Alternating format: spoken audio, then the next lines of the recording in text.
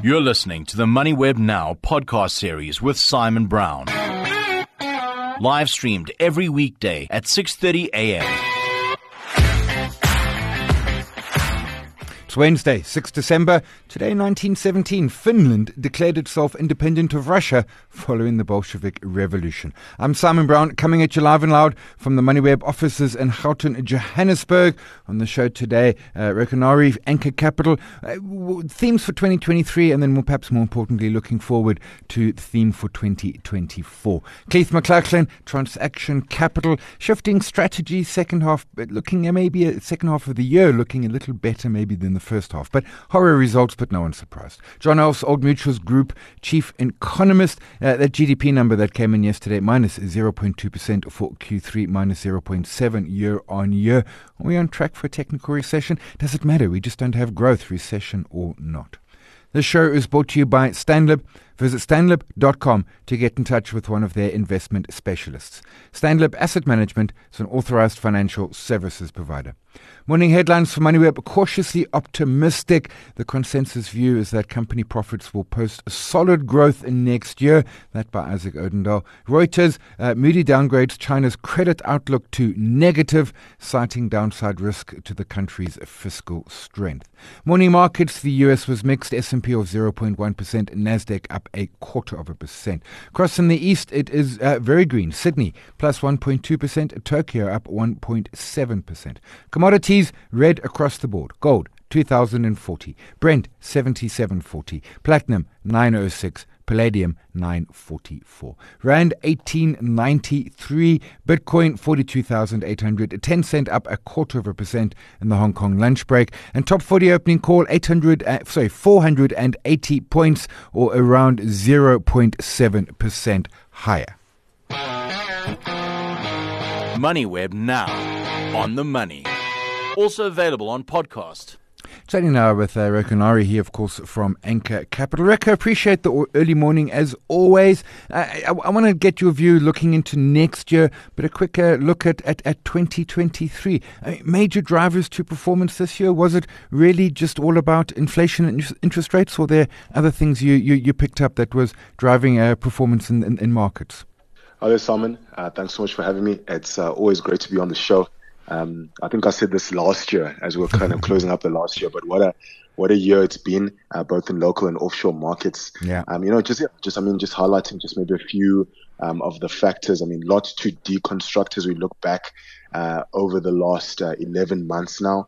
If you just look at the first quarter of 2023, we started the year stellar performance from the JSE, kind of following global markets higher. We had our caps Swiss up 7% month on month in Jan, mostly driven around those kind of renewed optimism or hopes around China kind of reopening and economic stimulus. We did see that sentiment or that positivity begin to wane as the year kind of progressed ahead. Severe load shedding kind of hampering the economy, as well as, of course, remember the Financial Action Task Force grey listing South Africa, resulting in kind of that increased financial monitoring. So kind of those are the big talking things or talking points around kind of the first quarter. You will also remember we did see gold kick, that 41% month on month in March alone, kind of driven by that 8% rally in the gold price. And I guess in the end we had our the caps Swiss up 2.5% in rand terms in the first quarter, and then we had a similar start in the second quarter. Strong at the start, caps Swiss up 3.4% in April, mostly on the back of high commodity prices, driven or led by gold. Our platinum miners not too far behind, outperforming in April, kind of followed by kind of the SA Inc. basket finding some ground in April. And then in May, we see things kind of begin to fall apart. Significant double-digit share price declines from the local retailers as the SARB just added to consumer woes with another 50 basis point rate hike. But the gold shares remained a bright spark or a bright spot within our market, 3% month on month in May. And then in the end, we had, for the second quarter of 2023, the caps Swiss still up 1.2%. And then things begin to falter in the third quarter of 2023, similar to the first. and second quarter, a strong start. The JSE recording its best monthly return in July, 4.1%. SA Inc.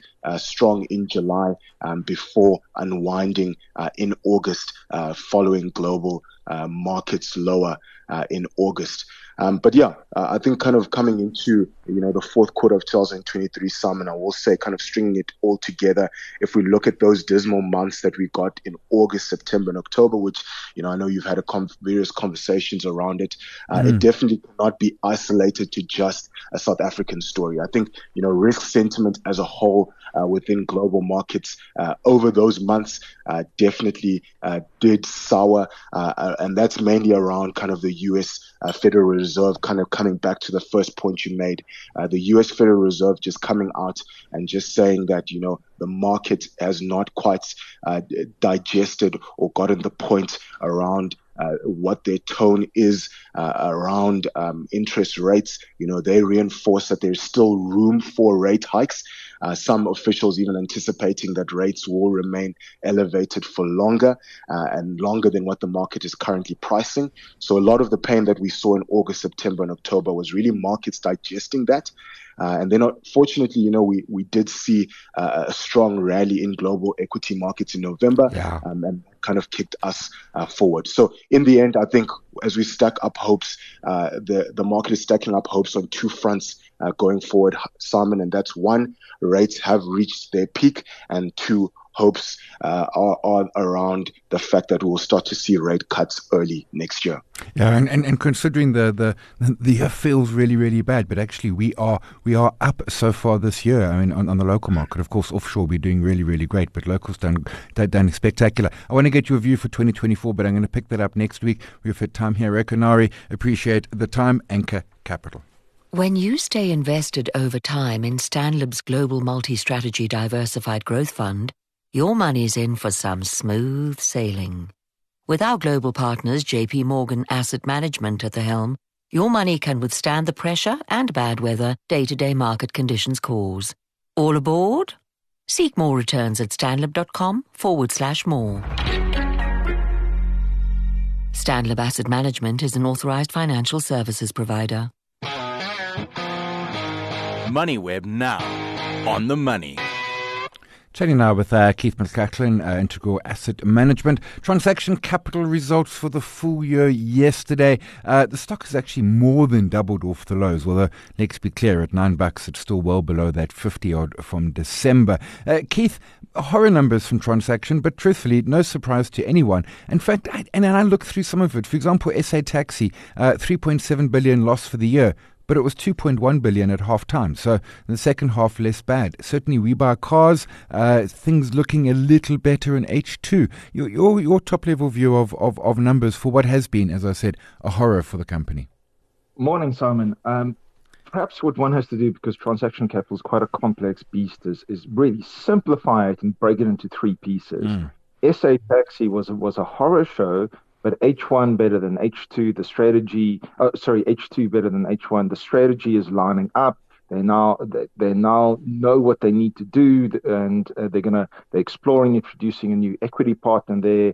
They've rolled the short-term debt. Next year there's more debt to roll. It's a highly geared business, but it is what it is, and they're focusing on the used taxi market, not in fact new, which, interesting anecdote aside, but they used to be one of the largest purchasers of Toyota taxis in the world. So if I was Toyota, I'd be very worried about that shift in strategy. But anyway, the SA Taxi is what it is, and we can kind of ring fence that. And in fact, their structures are ring fenced. It is what it is. We Buy Cars, really, really tough year, but in fact, earnings in H2 was materially better than H1. 14% down, better than management guided. Really, really great business with a long runway of growth, despite being one of the bigger players in its market. It really it can grow significantly from here. And then Newton, where they've shifted the business and they've gone into customer experience services offshore. They've done so very successfully. Business is growing and is doing really, really well. And you put that all together and you get very complex results, but still H2 better than H1. businesses continuing. And despite a share price on a 12-month view having halved and doubled over the same period, what we have here is we have a continuing group, and one that's done so without issuing any equity, and they've been explicit they don't expect to. That's a good point. I mean, if back, I suppose, when did that first trading update drop? Sort of late first quarter, early second quarter. It really looked like a business that, frankly, we weren't sure it would survive. There certainly was a good case to be made for a fairly chunky equity sort of raise somewhere. They've managed their way through it. They've got new management in place now. This, in some degrees, was a bit of kitchen sinking of the numbers. As I said up front, horror numbers, not a surprise. And of course, markets looking forward, and they're looking better positioned. It's still tough out there, and particularly in SA Taxi, but looking much better positioned than perhaps 6 months ago. Definitely. So the market has gone from valuing them as an option on a possible survival as a business to trying to get to grips with what's the group actually worth. I mean, and the key element of their strategy is they've cut to the bone in the head office, and they've shifted from an operational group to an active investment holding company. So they're looking to do things with the underlyings to unlock value, and that's a very important phrase they keep repeating: unlock value, which includes, by the way, potential listing and unbundling and listing of We Buy Cars. But the market shifted from going, this is a company that may hit the wall, to what's the underlying worth. And you know, if you take We Buy Cars and you apply 8, 9, 10 times the multiple to it, the portion that is owned by Transaction Capital is worth 4-5 billion rand. You know, Newton, you apply, once again, 8, 9 times the multiple to it, it's worth 4-5 billion rand. You know, you're looking at just those two businesses that are worth 8, maybe 9, maybe 10 billion rand, attributable to Transaction Capital, which is 10, 11, 12 rand a share. You know, how much is SA Taxi worth? We haven't spoken about Gomo. There's 2 billion rand of debt at Holdco, et cetera. But this is very much a valuation where the math stacks up, and it's worth somewhere at least with a floor of 10 rand upwards. But the share is trading at 8, and the market's starting to factor that in. And I think that's where the story is shifting. It shifted from a turnaround to a value unlock now. The market's trying to get its head around what are the parts worth. Yeah, I take your point on that. And I got to say, it occurred to me yesterday evening preparing for this interview, David Hurwitz sold those shares in December of last year, and the market didn't like that when the news broke, but literally a year later, he's no longer the CEO there. Whether he was right or wrong, it certainly has been a fast process. Kudos for them for that. Keith McLachlan, Integral Asset Management, always appreciate the insights. Your money gives a damn. If it could protest and sign petitions, your money would. But your money can do more than that. When you invest in Stanlib's Infrastructure Investment Fund, beyond getting solid returns, you are helping to build a more sustainable future through job creation and positive economic growth. Damn right you are. Invest for more impact at stanlib.com/more. Stanlib Asset Management is an authorized financial services provider. MoneyWeb now. On the money. Tell you now about Johann Els. He's chief economist at Old Mutual Group. Johann, appreciate the early morning. Yesterday's GDP data, third quarter, minus 0.2%. I have to be frank, that surprised me. I didn't expect the negative number. That said, I'm not the expert here. Well, what were you looking for in third quarter, and did that negative number come as a bit of a surprise to yourself? Yes, absolutely. Good morning. Yeah, it came as a bit of a surprise. While economy is obviously weak, the number I expected was slightly positive. For me, the big surprise was the huge slump in agricultural production. So that was the big reason. We knew about the mining and manufacturing slumps, but the agricultural one, especially because we've got a fairly decent maize and wheat crop coming through, and maize is, of course, as you know, by far the biggest agricultural component. But it seems that the avian flu's impact, plus also that frost and flood impact on vegetable production, that had a big impact. Still, I'm not quite convinced about the number. But anyway, that was the surprise. Yeah, agricultural, forestry, fishing industries down 9.6%. And I agree with you. I mean, that's what really stood out for me. I hadn't anticipated perhaps that impact of the avian flu, the frost and the like. Broadly, if we look ahead, I mean, for Q4, I mean, some of this agri issue seems to be out of the way. The bigger point perhaps is our economy is just not growing. I mean, what sort of growth do you think we can clock in for 2024? 23, remember? Okay, yeah. It'll be a positive number because we had fairly decent relative to the load shedding issues that we had, growth in the first half of the year. In actual fact, it surprised on the upside. So the economy has been pretty resilient.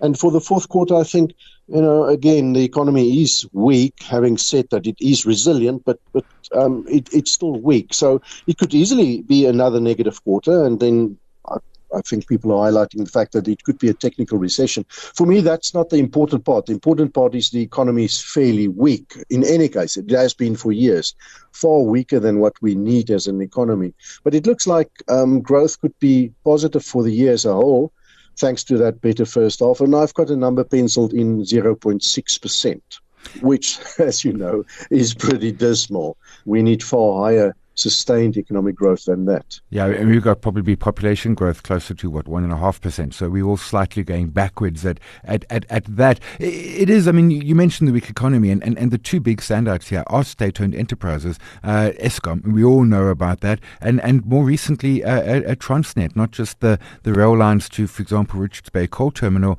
and the Sishen iron ore exports on the west coast, but now just general port congestion, which is kind of crimping a economy that is struggling already and really can't afford that pain.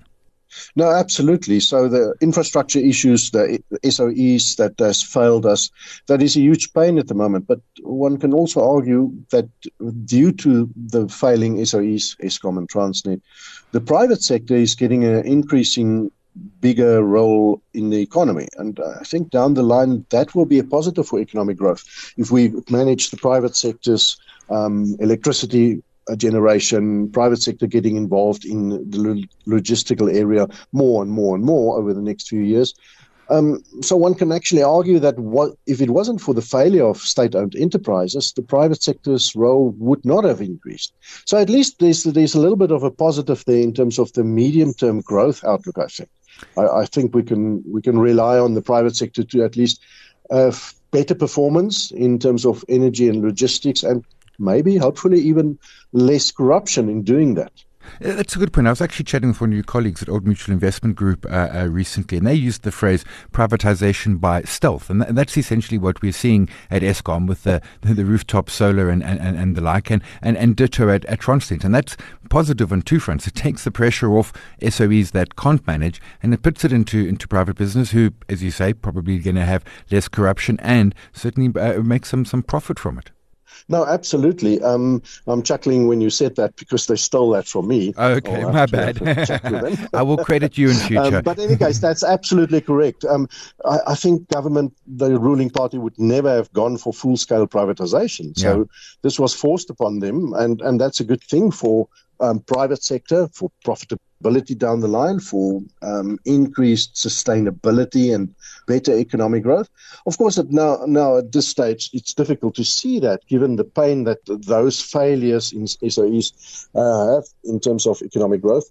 So it's hurting now, but I think down the line, that process of far bigger private sector role in the economy, that cannot be stopped. And that's increasing pace as we speak. So I think that the outlook is somewhat better than what the present situation is. Yeah, I take your point. The outlook is better there, perhaps, than it feels right now. Johann, Old Mutual Group Chief Economist, appreciate the early morning. And that's our poll today on our LinkedIn and X. Q4, do you think it would be negative? And they said there is a chance it will for the quarter. The year will come out positive. Of course, it's then a technical recession if the fourth quarter is negative. The bigger picture, of course, is that even if it's not, we don't have enough growth. Have your vote, have your say, LinkedIn and X.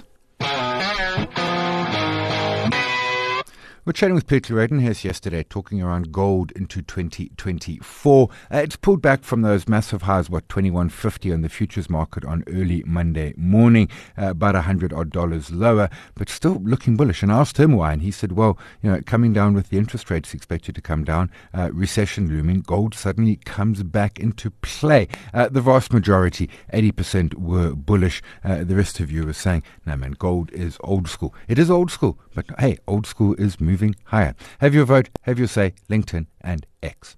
This show is brought to you by Stanlib. Visit stanlib.com to get in touch with one of their investment specialists. Stanlib Asset Management is an authorized financial services provider. We're live every weekday morning, the MoneyWeb website and the app, 6:30 a.m. podcast just after 7. Thanks to my team, Eddie Nobochle, Nicole McLachlan, to you for listening, my guests for their time. My name is Simon Brown. This is MoneyWeb Now. We'll chat again tomorrow. Bonuses. You've been listening to another MoneyWeb Now podcast, posted every weekday at 7 a.m. on moneyweb.co.za. MoneyWeb Now, on the money.